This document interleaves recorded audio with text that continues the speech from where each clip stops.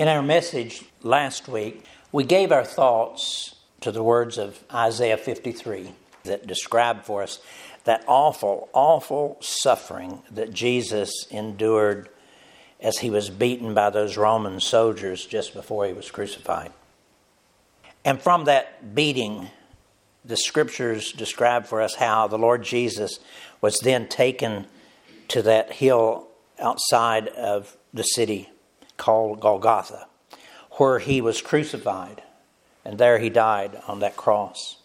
The sacrificed Lamb of God, paying in full the debt for all of our sins and redeeming us eternally from our bondage to sin and to death, and giving us eternal life in heaven with him. So much was taking place in those final hours and moments of Jesus' life that we can't even begin to imagine their importance. All that he did that day was both a declaration and a promise. It was a declaration that our sins were forgiven. And it was a promise to us that by his stripes, he would never cease to heal every wound that our sins would inflict upon our souls.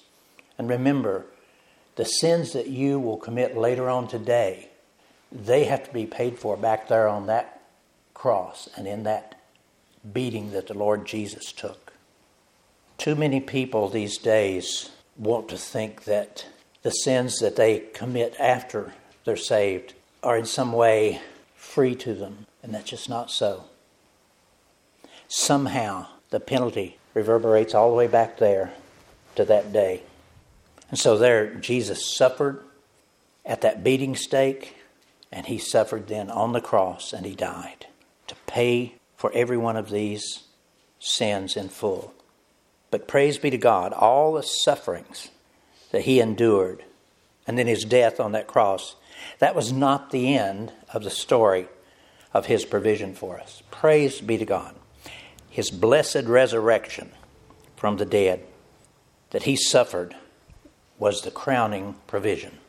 His blessed resurrection was God's declaration to the world that he had accepted the propitiation that Jesus had made for us. And we're told in the book of Romans that it is by his resurrection that we are then justified. I confess that I don't understand all of that as well as I should. But there were so many things being accomplished in those 3 days, and now in this resurrection. Turn, if you will, and we'll read about his resurrection in our scripture passage for today. It comes from the book of Mark, chapter 16, and I'll read it for us, and if you'll listen to these precious words, beginning in verse 1. When the Sabbath was past, Mary Magdalene and Mary, the mother of James, and Salome bought spices that they might come and anoint the Lord Jesus. Very early in the morning on the first day of the week, they came to the tomb when the sun had just risen. And they said among themselves, "Who will roll away the stone from the door of the tomb for us?" But when they looked up, they saw that the stone had been rolled away, for it was very large. And entering the tomb, they saw a young man clothed in a long white robe sitting on the right side, and they were alarmed. But he said to them, "Do not be alarmed. You seek Jesus of Nazareth, who was crucified. He is risen. He is not here. See the place where they had laid him." Folks, in 1 Corinthians chapter 15, we're told that the gospel, in its purest sense, is made up of 3 parts. 3 parts: the death of the Lord Jesus, his burial, and his resurrection. In our teaching about the gospel, we usually spend all of the time on that first part, his awful suffering and his death there on the cross.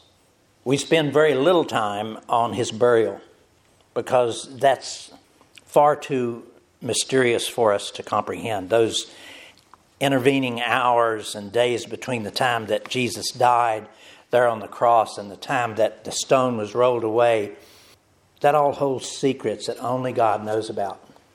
It's not given to us in the scriptures, so only He knows about what took place. But there were things that were being worked out between heaven and hell so that eternity could once again be made holy. And again, such things are too mysterious for our minds to comprehend. But through the eyes of faith, we can believe that it all really did take place. That in those intervening hours, in some mysterious way, Jesus paid every recompense for every sin that you and I will have ever committed during our entire lifetime here on this earth. And then that brings us to this third part of the gospel, the resurrection. The thing that Mary and the others discovered as they came near the tomb that morning. The thing that the angel spoke about when he said, "You seek Jesus who was crucified? He is not here. He is risen." This resurrection, this third part of the gospel, is the part that I'd like for us to consider very carefully this morning, because it holds mysteries that only God's Holy Spirit can explain to us. But before we do that, let me say again, and with certainty, that it is only as all three parts of this gospel work together that it's complete. It takes all three, the death, the burial, and the resurrection, to free our soul from its bondage to sin. One part does not work without the others. And I would invite you to study about that. Because again, too often we spend so much time with the Lord Jesus still on that cross. Our friends in the Catholic Church, they relive that every week in their masses. But He's not there anymore. And He's not in the tomb. He has risen. And His resurrection is so very, very important to us. Here in these words about the resurrection of the Lord Jesus, God's declaring to us that life does not end at death and at burial. There must be a resurrection. Resurrection is that sure and that certain proof to us who believe that all that God has promised about our eternal life is true. Faith is described for us in these scriptures as our believing in that which is unseen. But knowing our frame, God knows that we also really do need some confirmations along the way to shore up our faith and to strengthen it. And the resurrection of Christ gives that kind of certainty to our faith. If He had not been resurrected, we would still be wondering if there really is something after we breathe our last. But folks, even though we know all of that about the resurrection of Christ, it still is a very curious, a very mysterious thing to us. Something that we, with our common sense conceptions about life and death, we're not able to easily comprehend it. It's probably simply because in all our days on this earth, we've never met and probably will never witness anyone or anything past the final breath of a person.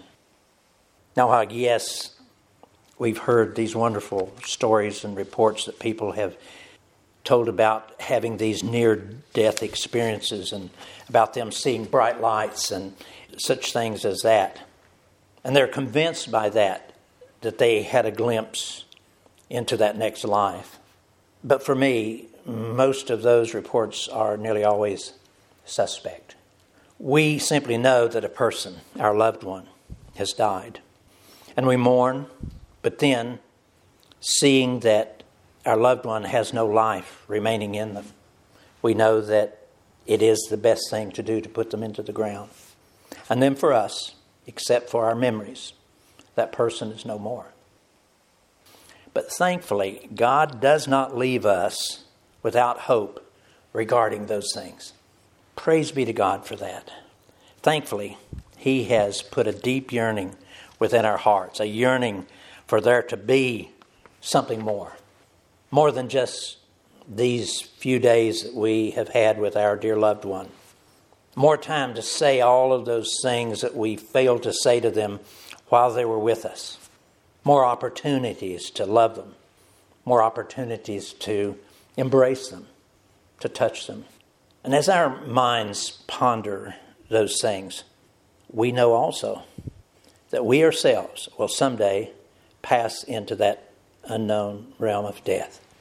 That for us also there must be something beyond just these few days of living and breathing and having our being here on this earth. And thanks be to God, there really is more. There really is more. And throughout these blessed scriptures, over and over again, God gives us very special assurances that there will, with a certainty, be more, so much more, an eternity of more.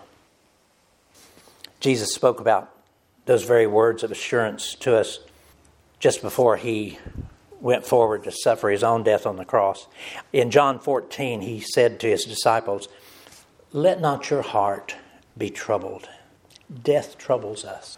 The whole thought of our loved ones dying and then ourselves dying. They're troubling thoughts too often. And so Jesus gives this assurance. He says, "Let not your hearts be troubled.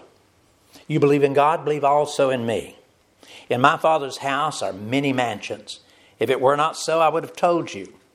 I go to prepare a place for you. And if I go to prepare a place for you, I will come again and I'll receive you to myself, that where I am, there you may be also." Folks, Jesus created you and me. And he knows about this uncertainty within our hearts. He knows how we fret and wonder and doubt. And that's why he not only made this and other promises about life beyond our days here on the earth, he continued to assure us through the teachings of his disciples, through the apostles, and then also in preaching, such as this today. One of my favorite promises from the Lord Jesus is one that he made when he spoke to Martha about the death of her brother Lazarus. As she went out to meet him that day, he assured her that her brother would live again, not only in this life, but especially in the next. And he wanted to give Martha and also her sister Mary and you and me real proof and real assurance that he really could carry forward with his promise. And so he began there by resurrecting Lazarus from his death. But before he did that, he said these words to Martha. This is in John chapter 11. He said, "Martha, your brother will rise again." Martha said to him, "I know that he'll rise again in the resurrection at the last day." And then Jesus said these marvelous words. He said, "Martha, I am the resurrection and the life. He who believes in me, though he may die, he shall live. And whoever lives and believes in me shall never die." And then he asked her, "Do you believe this?" Now in these words, Jesus declares that in him is life itself, the very essence of life. And in him is the resurrection. But please don't miss out on the one requirement that must be present for us to receive his life. It's that we must believe in him. Listen again to these words. Jesus said to her, "I am the resurrection and the life. He who believes in me, though he may die, he shall live. Whoever lives and believes in me shall never die." Do you believe this? And please do note carefully that question. Do you believe this?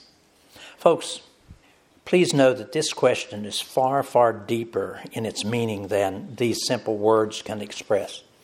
And also, please know that this question is not just being addressed to Martha. It's being addressed to you and to me. His question asks, do you believe that he, the Lord Jesus, is the very essence of resurrection and life itself? His words again, "I am the resurrection and the life. He who believes in me, though he may die, he shall live. And whoever lives and believes in me shall never die." Folks, for our loved ones who have Christ as their Savior, and for you and me, I am fully convinced from these words, shall never die, that when we breathe our last here in this life, we immediately breathe our next breath, immediately in paradise with the Lord Jesus. Death does not take place. Again, whoever lives and believes in me shall never die. And so he's asking her and us, do you believe that? Do you believe this, he said. Now, I know that these and other truths like them, they're mysterious. Too mysterious for our finite minds. But they are very, very real and true. And they will, without fail, take place in your and my life. But again, Jesus does know our hearts, and he understands our uncertainties and our doubts about all of these mysterious truths that he's talking about here. And that's one of the reasons that he made sure that we saw evidence of his own resurrection. And it's recorded for us here. And yes, even with these words, many people still do doubt. And they have continuing questions.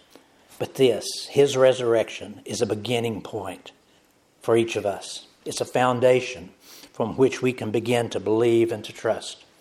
And that's what he asked of Martha, and that's what he asked of each of us.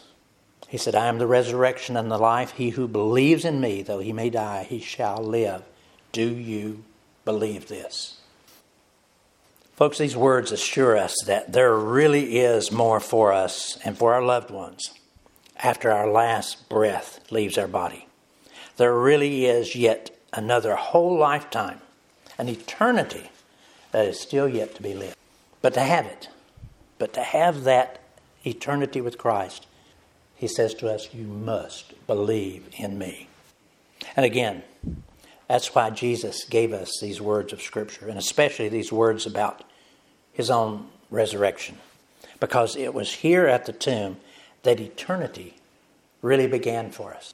It was at those moments that eternity for you and me first began. Why do I say that? It was not really until that very special moment in time that mankind could begin to have eternal life, at his resurrection. It was not until Christ had gone to the cross and he had died and he had paid the penalty for sin that new life could actually begin. And it was in his resurrection that death itself was finally and completely defeated. He defeated death. And it was in his resurrection that our own resurrection then could be made sure. And no, I do not fully understand the words that I'm preaching to you. I wish I did. But by faith, I really do believe all of these words to be true. And I'm asking you to do that. I also especially love the truths about the resurrection that are revealed to us in Romans chapter 6. I'd like for you to turn there because these are so important, and I'd like for you to place a note by them. As I read these words, they speak about not only the resurrection of Christ, they also speak about your and my resurrection. They reveal also another very special mystery that's hidden within them. The mystery that our resurrected life actually begins now. It begins now in our living years. It doesn't wait for the day that we die. And these words also reveal that in our resurrection, this resurrected life that we have in the flesh, that we are being freed from all of the power and the control that sin has exercised over us all of these many years. These words assure us that if we are united with Christ in salvation, if we truly believe, as he said, and we receive him into our souls, then we shall also be united with him in his resurrection, even now in these living years. Listen to these words carefully. This is Romans chapter 6, beginning in verse 3. He says, do you not know that as many of us as were baptized into Christ Jesus were baptized into his death? Therefore, we were buried with him through baptism into death, that just as Christ was raised from the dead by the glory of the Father, even so we also should walk in newness of life. That new life begins the moment we're saved. For if we have been united together in the likeness of his death, certainly we also shall be in the likeness of his resurrection. And knowing this, listen to this verse. Knowing this, that our old man was crucified with him, that the body of sin might be done away with, that we should no longer be slaves to sin. For he who has died has been freed from sin. He's telling us here that the moment that we receive Christ as our Savior, we have been set free from the power of sin. Now, I do recognize that these words here in Romans chapter 6, they can be deep and difficult to comprehend.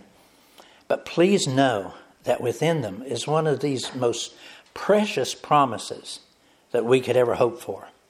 The promise again is that in the resurrection of Christ, we also were resurrected with him in these living years with a whole new beginning for our life here on this earth, long before we breathe our last. Let me say that again. Our eternal life and our resurrected life does not wait until our physical death and our resurrection at the end of time. It all begins now. It all begins now. Our resurrected life begins now. Jesus took all of the sins of the world upon himself, and he took them to the cross and into the grave. But when he came out of there resurrected, all of those sins were gone. All of those sins were gone from him. The same is true for you and me. It all begins now. All of our sins have been taken from us. Our resurrected life begins now. And as we're told here, the crowning blessing is that we are no longer slaves to sin. By his death and his resurrection, Jesus defeated sin. And with his life living within us, sin and death has been completely defeated within us. What that means to you and me is that in our daily life, that we now truly do have the ability to say no to every temptation and to every sin that reaches out to control us. Because when the Son shall set you free, you shall be free indeed. And that's a truth. That's a truth that you and I must believe. The really good part is that these living years are only a small part of eternity. These days are few and they are fleeting. The really best part is yet to come for us as we live forever in those mansions of glory in heaven.